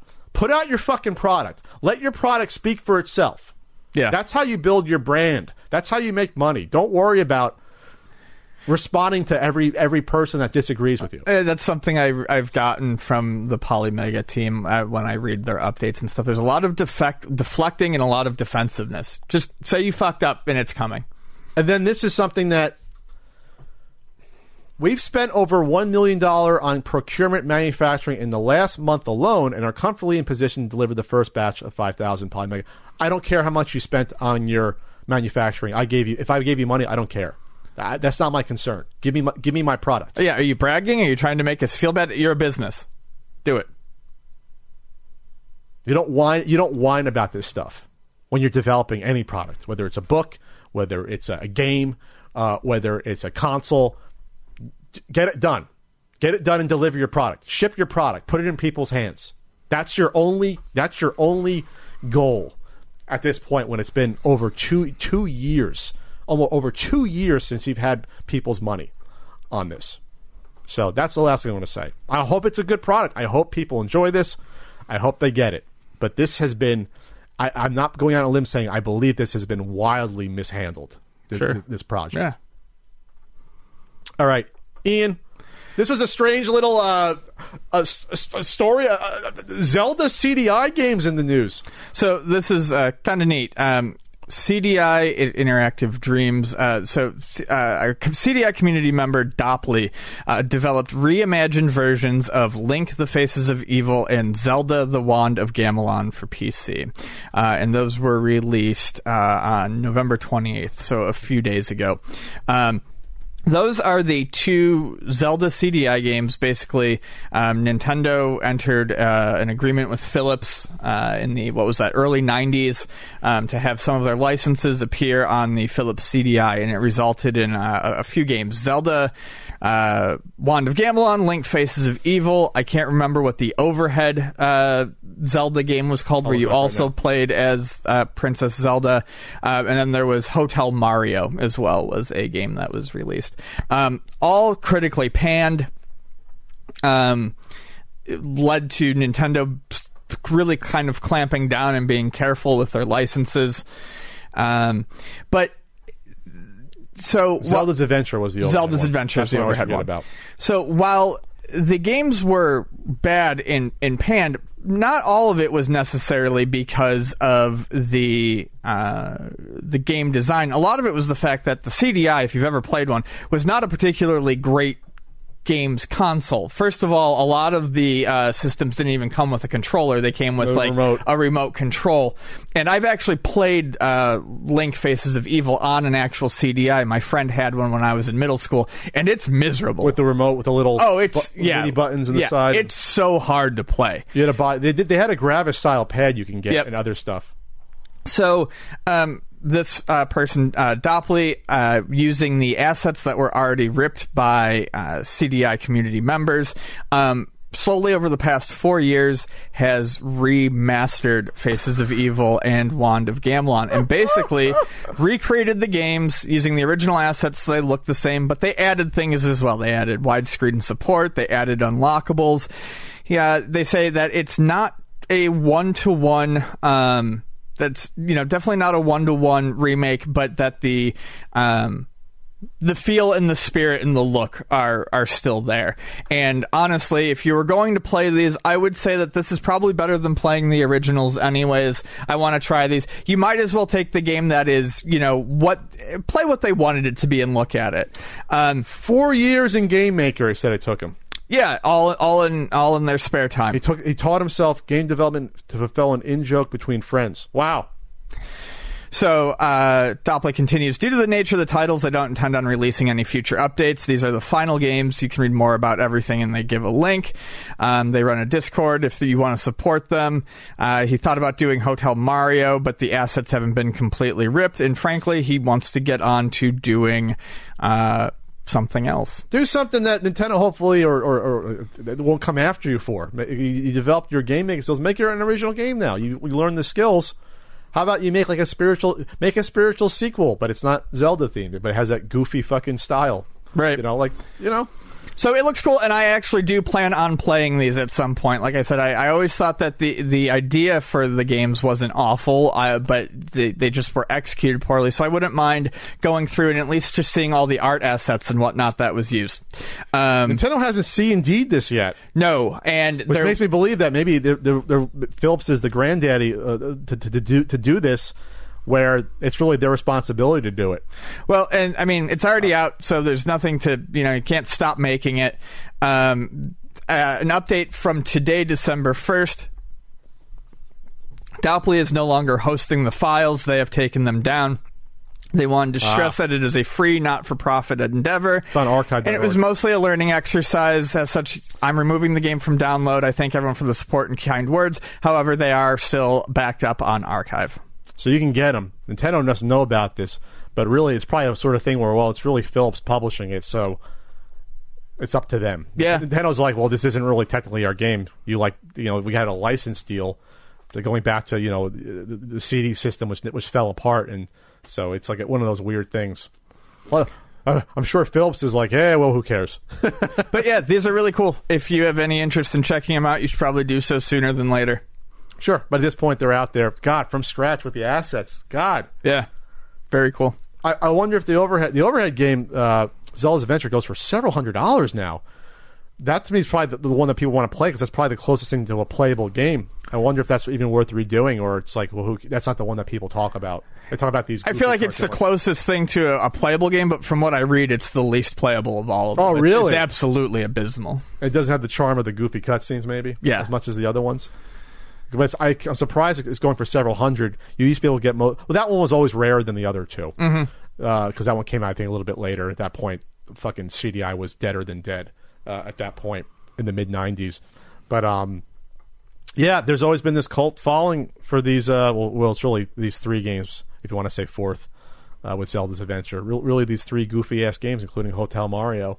Sort of like it's like the bizarro Nintendo universe that, will be the very last time that Nintendo ever licenses out their IP to anyone to make a game without having control over it like that. It's nuts.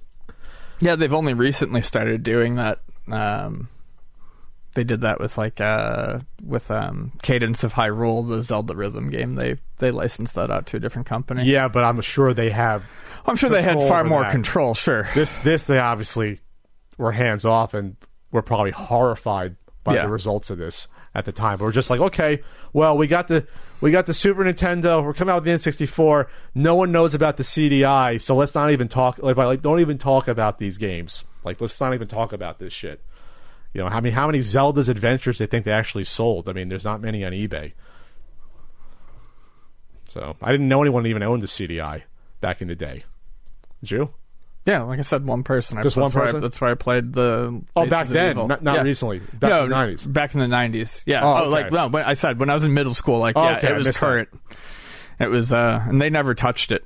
I had known the person and hung out with them regularly for a year, and one day I noticed they had a CDI, and we hooked it up, and I played it for... He was like, you're not going to play this for more than 5 minutes, and sure enough, I tried, and it was just, playing it with that remote was miserable. Ian... We have a Patreon. We do. How do you access it? Go to patreon.com/CU podcast. And oh boy, the things you can access. The full video podcast goes up there. I do a writing about once a week. We just posted one this past week. I do a monthly hangout. This month's hangout was a lot of fun, and we do a poll topic every week that you can vote on, and we will discuss it. All right. In third place, brought back the two good ones. They're going to stay. I might just 1 week say don't vote on this one and vote on two. Besides Super Mario 35, what retro games could make good Battle Royale games? 22%. And 24%, second place. They're always right next to each other. What do you miss most about gaming conventions? That would be such a good topic, people. I'm not trying to push you, but that'd be a good topic. And in first place, the new topic. What are your least favorite popular arcade games? So arcade games that were popular that you did not like, Ian. I fucking hate Space Invaders. I hate Space Invaders. I can't stand Space Invaders. The original Space Invaders. The first Space Invaders. It's slow. That's asteroids. It's slow. It's stressful.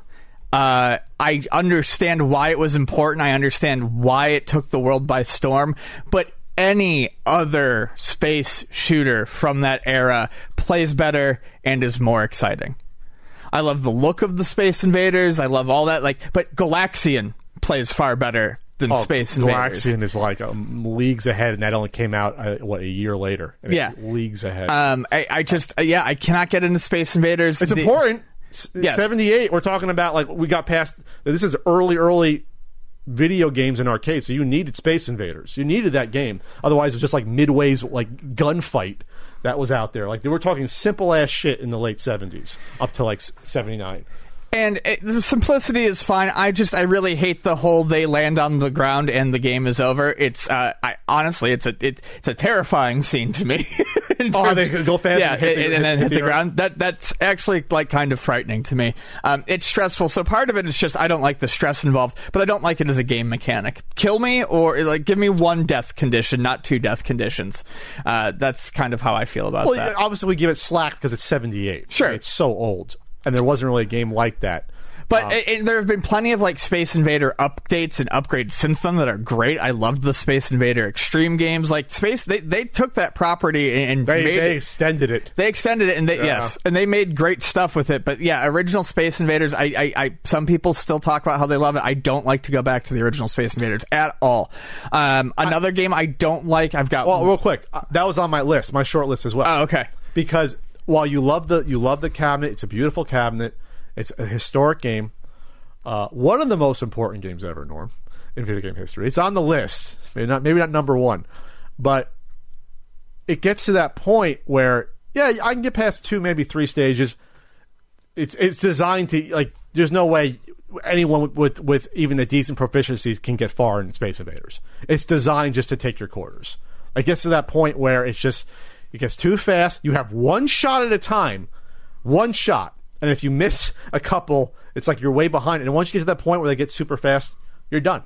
The game's over. You'll lose all your lives in like a second. Yeah. If you built them up. It's just at the time, obviously important, revolutionary at the time, but not a well-designed game even a year or so later. It's not a well-designed game. Sorry, what's your next one? But my other one is Asteroids. I really don't care for that's Asteroids. What I'll fight you about. Really don't care for Asteroids. It's not that I think it's a bad game. I've never been able to get into any sort of groove on Asteroids. I've never found myself craving playing Asteroids. I understand the appeal of it. I like vector graphics, even black and white. It's a nice, simple looking game. Everything about Asteroids, on paper, it comes together and it looks great. I don't personally find Asteroids particularly fun. I am not a fan of Asteroids. I'm surprised. I really think that there's a lot more going on to that. The control scheme is really nice once you get used to it. Tons of stuff going on. I don't think I don't dislike it because I think it's overly simple or overly complicated. It's just never clicked with me. I've never clicked with Asteroids. It clicked with me. That's like the one early pre-1980 video game that clicked with me. It was always Asteroids for some reason. That's the one where I was like, I love the control scheme. It's one of those easy to learn, hard to master games. Sure. You just spin around and shoot asteroids, but you really got to get moving and get away from those spaceships. Those spaceships AI is actually pretty good for those little guys. They shoot at you, and they're like hard to. Yeah, I really, as I grew older, I appreciated Asteroids more and more, and surprisingly more and more as I got older. There, that one to me, I hate to say it held up to me. Any other ones, or those are the big ones? Those are the big two that I could think of immediately. No mention of Double Dragon, huh? God, that's right. No, I mean, I was thinking earlier, but yeah, I mean, we've already been down that road before. I fucking hate the original Double Dragon. I think it's dog shit. All right. Okay. All right. My list. Well, I did have Space Invaders on the list. I almost said the original Pac-Man, but I always enjoyed Pac-Man. I just sucked at it when I was small. I was like, yeah, I barely get past the first stage. It's fair. It's a fair statement. But I don't think anyone who's like, oh, I love Pac-Man is really necessarily thinking the original Pac-Man. As much as I hate to say it, I think a lot of people go, well, no, I'd rather play Ms. Pac-Man. Pac-Man's fun. I will drop a quarter in when I go to an arcade and see it, and I like the speed. It's a fun game, but I don't pine for Pac-Man versus Miss even. Yeah. It was like almost a perfect sequel there. All right. Here's the ones that 2 are going to piss off Ian. Dragon's Lair. Never liked it. I appreciate the artwork. Quarter eater. I don't like any game where you have to learn how to play it and it's impossible to get past it the first time you play it. Even theoretically, basically, it's just never liked it. Oh, it's an awful game. I tried playing it as a kid. I mean, I put in the 50 cents and I can maybe get 2 or 3 moves in. And I was just like, no, this isn't. I understand why it was popular for that time, but It's an awful game, and I think had I grown up in an era where I remember being at the arcades, but where I had the money to play it more often, I probably would have hated it. Had I grown up but oh yeah, I can understand it was an event. I was too young to be there when it first came out. I do love the look. I love Don Bluth. I love Don Bluth animation, and I think a lot of my enjoyment of Dragon's Lair has now come from the fact that there are tons of home releases of it, and I can sit there and actually have fun with it now without it costing me a ton of money, figuring out all the inputs, memorizing it, and I do have fun assembling a good run. But it's not it's not fun to me in the way other video games are. No, it's the original QuickTime event thing. Yeah. Just, click that, and it's not a game, really. I mean, it's a game, but not in the true sense. All right, the one Ian's going to punch me for, Burger Time Can Eat Me. Never understood the appeal. I think it's more about the characters and the theme versus the actual gameplay. The actual gameplay is not good to me at all. I like to think I'm a decent video game player. I cannot wrap my head around strategies in Burger Time easily. I think they pursue too quickly the enemies. You don't get enough pepper, and it's just too difficult. What is your primary mode of experience with Burger Time? Primary mode. I did play in the arcade a little bit from what I remember, but mostly probably the NES version. The NES version of Burger Time is notoriously known for being dog shit. Okay. It's just garbage. That said, my love of Burger Time does not stem necessarily from the arcade game itself. It stems from the nearly perfect Game Boy version that adds just enough, changes the AI, fucks with the levels just enough to make it... It tinkers with it to make it a better game? Yes. Okay. Yeah, my love of Burger Time is never... I mean, the Nintendo version of Burger Time is fucking awful. All right. It's like unplayably bad. All right. I remember the marathon last time, you said, let me have a track of this, and you had problems, I think, even in the second stage with it. I'm like, well, this is not making your case for Burger Time. No, it's just, it's a very bad version. I'll try the Game Boy version, Ian, for you. I'll get Burger Time Deluxe is wonderful. I'll get out my GBASP, and I'll try it out for that. That's on my list. Now I just lost the other one thinking about Burger Time. Shit. What was the one I just fucking lost in my head? Damn it. The one I hated back then, I've grown to love it.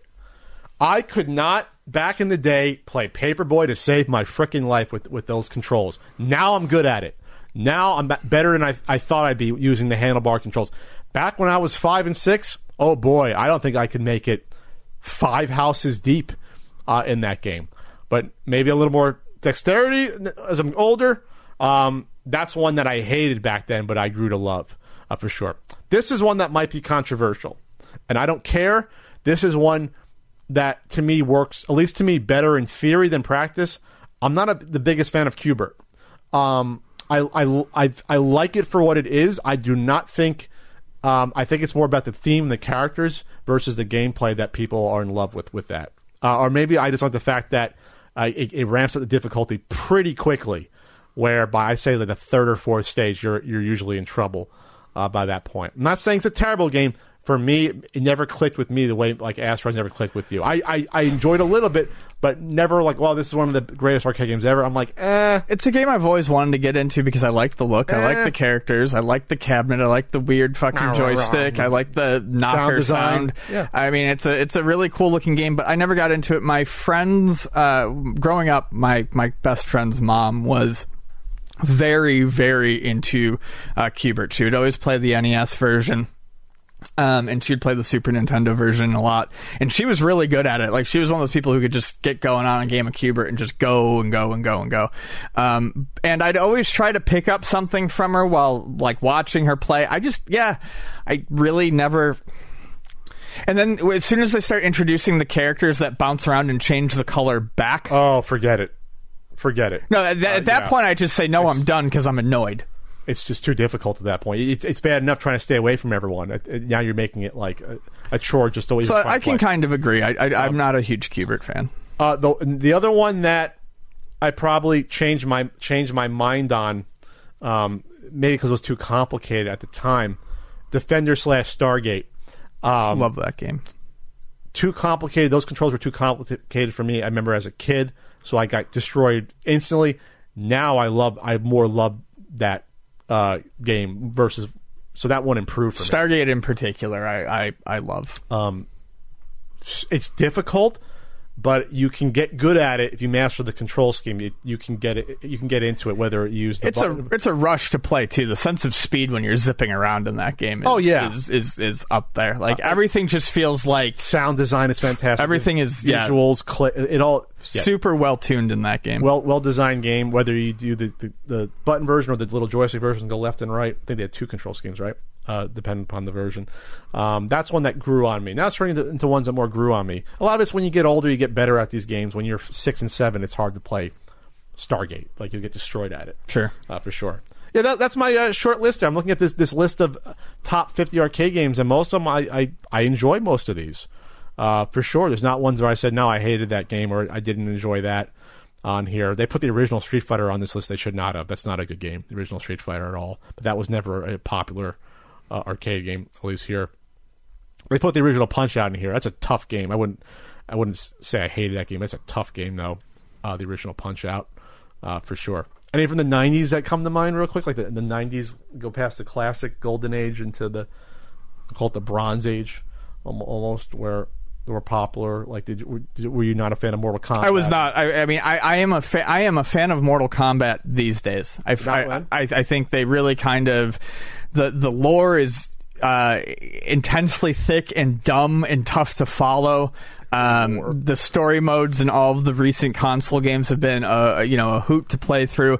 I think the combat has improved tremendously. I really like Mortal Kombat now. I did not care for Mortal Kombat. I did not like Mortal Kombat 1. Mortal Kombat 2 appealed to me a little bit, and then Mortal Kombat 3 came out and added the run button, and I went right back to hating it. So and Mortal Kombat 4 I couldn't stand. So of the 4 Mortal Kombats that came out in the 90s, the only one that I liked even a little bit was Mortal Kombat 2. 2 perfected it. 3 broke the fucking design they perfected in 2. Yeah. There was no need for the run combos. That became the entire gameplay at that point. The game was garbage. Yeah. When you do combos that take off 60% of your health in one, like, what are you doing? What are you doing? Even Killer Instinct doesn't do that on the combos, for God's sake. It was too much. It was too much combo craziness in the mid 90s at that point, where it was like, let's take a freaking step back here. Let's do that. The only 90s game I can think for me that I hated that was popular, man, there wasn't a lot of popular ones I didn't play. I liked NBA Jam. I love Mortal Kombat. I love Street Fighter stuff. Obviously, I love Daytona. I loved all the racing games. I love Cruising USA. That's a tougher one. Once you got to the 90s, there was a lot less arcade games in general overall versus what there were in the 80s, obviously. But it distilled down into, well, these are all sort of, these all make money, so they're mostly fun at that point. Yeah. I will say I do like the Sega Time Machine game. I do like that. Oh, yeah. That's what most people hate. I love that game. All right, it's time, Ian, for some voicemails. Oh, are we? We're going to do some voicemails here. All right. You can go to anchor.fm/the CU podcast, and you can get to some voicemails. You can click on your phone and leave us a ditty if you want. We'll go through some. Well, you want to end the podcast this soon? Wait, no, we're almost at 2 hours. We're at 1:40. We got 10 minutes here. This is from good old Zappa Video. Let's see if this is going to work. Hey, dude. Zappa Video here. I've got a question mostly for Pat. Oh. Pat, it's about the Video Game Years series. Oh, no. Which I think is real great. But I know that the Video Game Years sapped your will to live about as much as writing the certain NES guidebook. But the series doesn't even get into the 1990s, a decade chock full of innovation and amazing games. So my question is, would there be any way to get a 1990s Video Game Years series? What would it take? Would it be a matter of $1 million, millions of dollars? If you don't even want to touch it, assuming things could be worked out with other co-producers, would it involve handing over the reins to someone else to produce? What cosmetic surgery or Dr. Frankensteining would it take Jeez, Zappa. It's getting desperate. A 90s Video Game Years series or a game series in the style of the Video Game Years series happen? Pat, Ian, keep fighting the good fight. I love you, Zappa. I love your Tales from the Game Store intro. Got to keep that under a minute, buddy. But anyway, okay. So the Video Game Years, in terms of what it would take, it would take probably at least a few $100,000 for proper production, proper people working on it, getting paid properly, editors, people to go around and interview people. But I think the video game years was purely a product of its time. We started producing that damn thing 9 years ago. It was like 2011. We were also younger and had more time. Yes, I still had a day job. So it's like, I don't have to worry about my own time making money. Let's do this on the side, at the time. Obviously, things have changed a lot. I quit my day job almost 8 years ago. It was 2012. Jesus Christ. But when we first started, there was still that it was a hobby still. We would go to MagFest and hang out, all of us. I was involved with helping run RetroWare for like a year and a half, 2 years at the peak in like 2012-ish to 13. I don't think it can happen again today. I just can't. It was so much time sacrifice and a time sink for so many people. The editors were paid, but not to scale. CG was paid; it was cheap, could not be done to scale. And plus, at this point in time, we talk about the arcade documentary, Arcade Dreams. There's so many better video game productions being done for the history of video games. I'm not saying Video Game Years didn't start it, but when the Video Game Years was doing it, there wasn't a huge amount else out there. Right. But now the past 5-6 years, there's been so many more things that have come, thankfully. Smaller documentaries about game companies themselves. There's the Tony Hawk documentary. We even talk about the Midway documentary. Insert Corner just came out. Netflix High Score. There are so many more avenues now. The Video Game Years, if we did it that exact way again, it would seem dated, and the green screen sort of VH1 thing is passé and would look cheap. That's the bottom line. I wouldn't want to do a show of that quality again. I just personally wouldn't. I've moved on from that. So, next question. Hey guys, I'm here with your voice message of the week. I love the show. Thank you guys for providing such good content. And I would like to ask, what is your favorite stealth game? Honestly, I don't play a lot of stealth games, but the first Metal Gear Solid was fantastic. I played a little bit of that. I really enjoyed the first Metal Gear Solid. I thought it was wonderful. Metal Gear Solid 2 is supposedly great, but I don't know that that's necessarily a genre for me. I'm a high-stress, high-anxiety individual. People who watched me play Metal Gear Solid back in the day can attest to my shrieking and yelping and throwing of the controller up in the air whenever the alert would play that would tell me that a guard had seen me. Loved the game, but have never really gone out of my way to play a stealth-specific game afterwards. That said, whenever I play an Elder Scrolls game like Skyrim or Oblivion, I usually tend to go for the stealth bow and arrow character build, and I have a lot of fun doing that. But Skyrim and stuff like that is built to, you can play any sort of character you want. A game that is purely focused on stealth, I haven't really played a whole lot. You know what game I haven't thought of until this question that I played? On the PC, Commandos. Remember that game? I do not. It was an overhead game. You had one or multiple guys. It's a World War II game, I believe. And while there was action, you had to sneak around, and you had to hide from the Germans or knife them and plan things to blow up things, and it was like you control different characters. There was a series. You ever heard of Commandos? No. Late 90s? Never played it. It was really fun. I remember playing a decent amount of the first game. I think they had a couple of sequels. Let me look that up real quick. Commandos. 98 came out. Yep, I had that. Not saying I had a legal version of the game, but I did have that. I played that in college. Came out on PS2? The sequel came out on PS2 and Xbox. The original, Behind Enemy Lines, 98. Yep. Real-time tactics. Yep. It was like overhead view. You walked around, you would hide behind things and things like that. You could fight, but if you fought, you'd probably get your ass killed. Good game. And then, of course, rescue the embassy mission, of course. All right. Next question. So growing up, I played Legos. Did you like Castle, Town, or Space? Thanks. 2 consoles too late here. 2 consoles too late? That was from Jackson. I had the Castle system.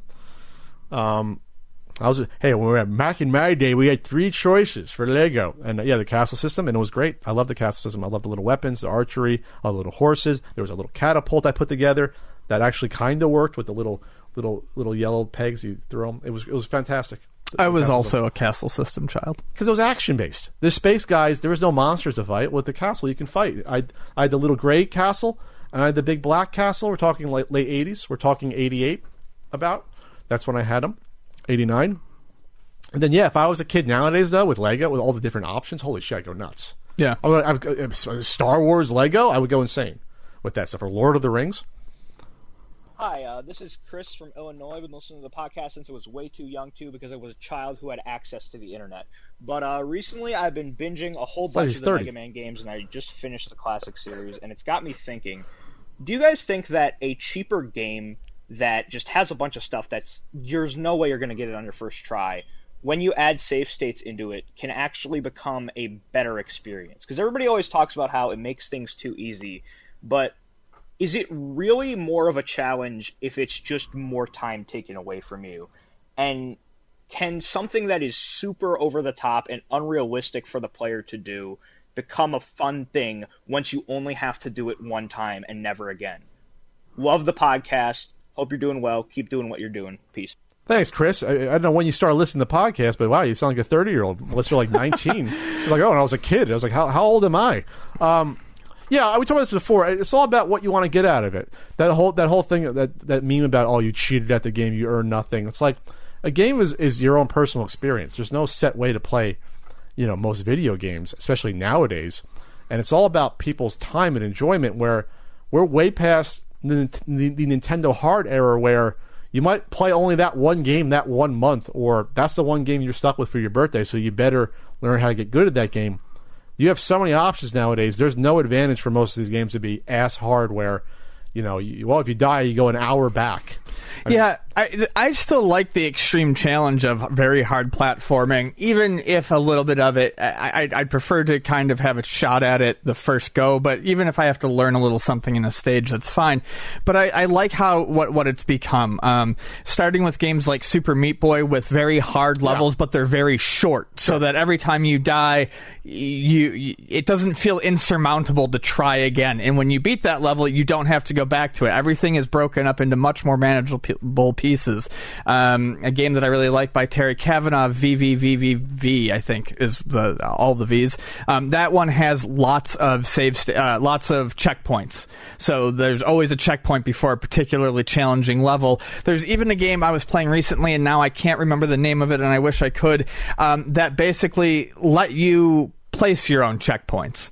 You could only have like one or two, but you could place the checkpoint before a spot that you were having trouble with. And I think I even saw a game that I have not played recently where one of the mechanics was like beating up enemies, grinding for loot, and then you could use the money to build yourself checkpoints before difficult areas. So all of these are better than the, very long levels with very few checkpoints thing. I think using the save states and getting by, I think, there's still a lot of fun to be had in a game like that. This is from Brent. Hey, Pat, this is Brent from Whippany in your home state of New Jersey. Whippany. I just wanted to give you a quick update on what's been going on here. Marijuana has just been legalized, so hopefully those edibles will make the holidays with your family a bit more bearable. Well, thanks, Brent. Real quick, they're not in New Jersey anymore, but thanks. The Friendlies in Metuchen is still open, although it's not looking good through COVID. I got ice cream at the Friendlies near me recently, but nobody's eating inside. The Parkway and the Turnpike tolls just went up. The 50-cent tolls are going up to 65 cents, so watch out for that. And there's a new digital press store in Springfield, New Jersey that you should check out next time you come back to visit. Oh, in Springfield. I hope you and Ian have a wonderful upcoming Thanksgiving, and thanks for the consistently funny and enjoyable podcast. Thanks, Brett. Next time, just give me a call. It's funny, like it's a Jersey buddy updating me and everything. Springfield's a nice town. Springfield is a very underrated Jersey town. Very nice. New digital press there. Yeah, nice. It's finally opening. Good to hear about the Friendlies hanging in there. Yeah, that's good. I'm familiar with Metuchen. Good to hear that. And the tolls going up. I'm not shocked. New Jersey is one of the most corrupt states. Those tolls were supposed to go towards tons of things, and now it's just a money sink of billions of dollars a year of fucking toll money.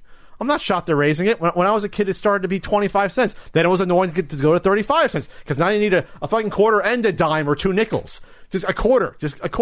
Then it went up to 50 cents, like you said, 65 cents. And when you go down the shore, Ian, it's 3 one way going down the shore. All right, for like a 50-minute drive. It's not like 1 an hour. It's like 1 every 25 minutes, 20 minutes. Sorry. What's this one? Hey there, Pad News. This is Bart over in fabulous Las Vegas. I have a question. Is the cartography corner at Luna still open? And if so, can we send you guys maps? Maybe, possibly, please. I would love more maps. The cartography corner is not as robust as it once was. I still want that Pirates map. Yes. Yeah, not as robust as it once was. I do miss the cartography corner. We still have a couple maps hanging. The segment of the mirror that we have taken over at the La Mesa store for decorating is adorned with various Pikachu cards, pictures of Idris Elba. I hung a picture of Idris Elba. Okay. He was a handsome man. Yeah, so I mean, by all means, send a map. I'd love to give it a home. Hey guys, my name is Nick, and I wanted to ask, do either of you enjoy concerts? And what was the best concert you've ever been to? Ian loves concerts. I don't, for the most part. I love concerts. It's a tough call, but probably the best concert I ever saw was Daft Punk in 2006. That would have been fun. They hadn't done any live shows in quite some time, and I was in San Diego at the time, and they were doing day 3 of Coachella. So that was back when you could still buy just a day pass to Coachella, and my friend at the time and I drove up to see them. And this was anyone who pays attention to Daft Punk at all probably remembers all the hullabaloo about their live sets from the 2007 era. They used a huge pyramid and a lot of lighting, and they put on a fantastic show. A lot of people said it was one of the best stage shows they've ever seen. This was the first time they had ever done that. No one there knew anything about what they were doing. They were unknown. Well, Daft Punk was known. The show that they were doing was completely unknown, so no one had any idea as to what the stage was going to look like, and the crowd was absolutely fucking wild for it. So yeah, that was probably the best show I've ever seen. All right, we'll do a couple more here. I just lost the page. What happened to it? Which one we just did? We just did Nick. Hey guys, long time listener, name's Louis from the UK. Literally watching a show right now. Just wanted to ask, has Vani, forgive me if I saying that wrong, has she ever been on the show? And also, has there ever been a recording or rather a walkthrough of the Luna store? If it has, great. I'll try and find it. If not, I was just wondering if those two things are ever going to be a possibility, just because we hear a lot about it, and Vonnie as well, and it'd just be nice to get a little more insight. Cheers, guys. Keep doing what you're doing. Thanks, Louis. Love the accent. God, your mic was popping. Holy crap. So we've never done I have posted brief walkthroughs of Luna, I think, on my Twitter account before, but I don't think there's anything posted online that I could direct you to, that I could point you at, that you could go check out. Caltron 6-in-1 video. But I was going to say, for the original store, the Caltron 6-in-1 video does show some of the interior, and my brief cameo in the Christmas episode from 2 years ago has a shot of me in the Chula Vista store. You're not remembering the Anticipation episode. Well, I was on Voltaire Street. I shot in there. Oh, okay. Yeah, there was that one too. I don't think the old Newport address has anything online, and I don't think.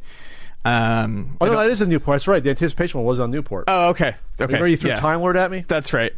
So the Newport location, that store. But yeah, I don't think we ever recorded anything at the what we would call the main location, the La Mesa store.